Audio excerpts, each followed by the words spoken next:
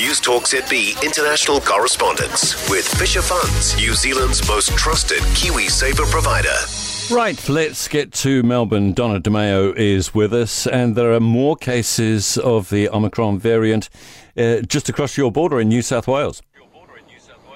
Yes, Omicron is spreading in New South Wales. There have been 9 more cases confirmed. That's a total of 25. Now, 14 cases are all linked. There's a cluster across a couple of schools in Sydney and an indoor climbing gym. We've heard from Chief Health Officer Kerry Chant, and she says it's expected that numbers will climb as further results are confirmed. Now, they're still investigating the source of the outbreak. Now, some other of those cases have been detected in people who have arrived from overseas since late November, and it's also believed that some of them contracted the virus on the actual flight they travelled on. Thankfully, though, none of the Omicron cases have had to be hospitalised at this point. Is Gladys Berejiklian on her way back already?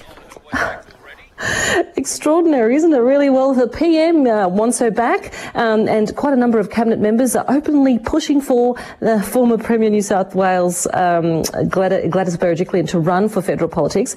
And while they're encouraging her to run for this seat of Warringah, which was once a safe seat but is now held by independent. Now, she's still the subject of a New South Wales corruption inquiry that led to her resignation recently, back in September.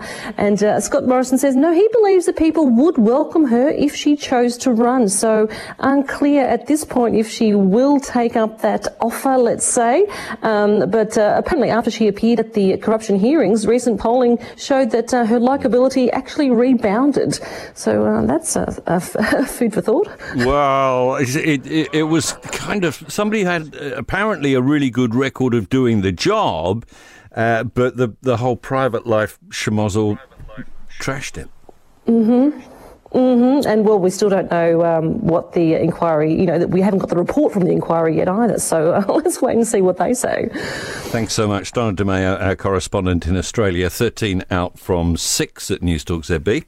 News Talk ZB international correspondence with Fisher Funds, specialists in managed funds and KiwiSaver.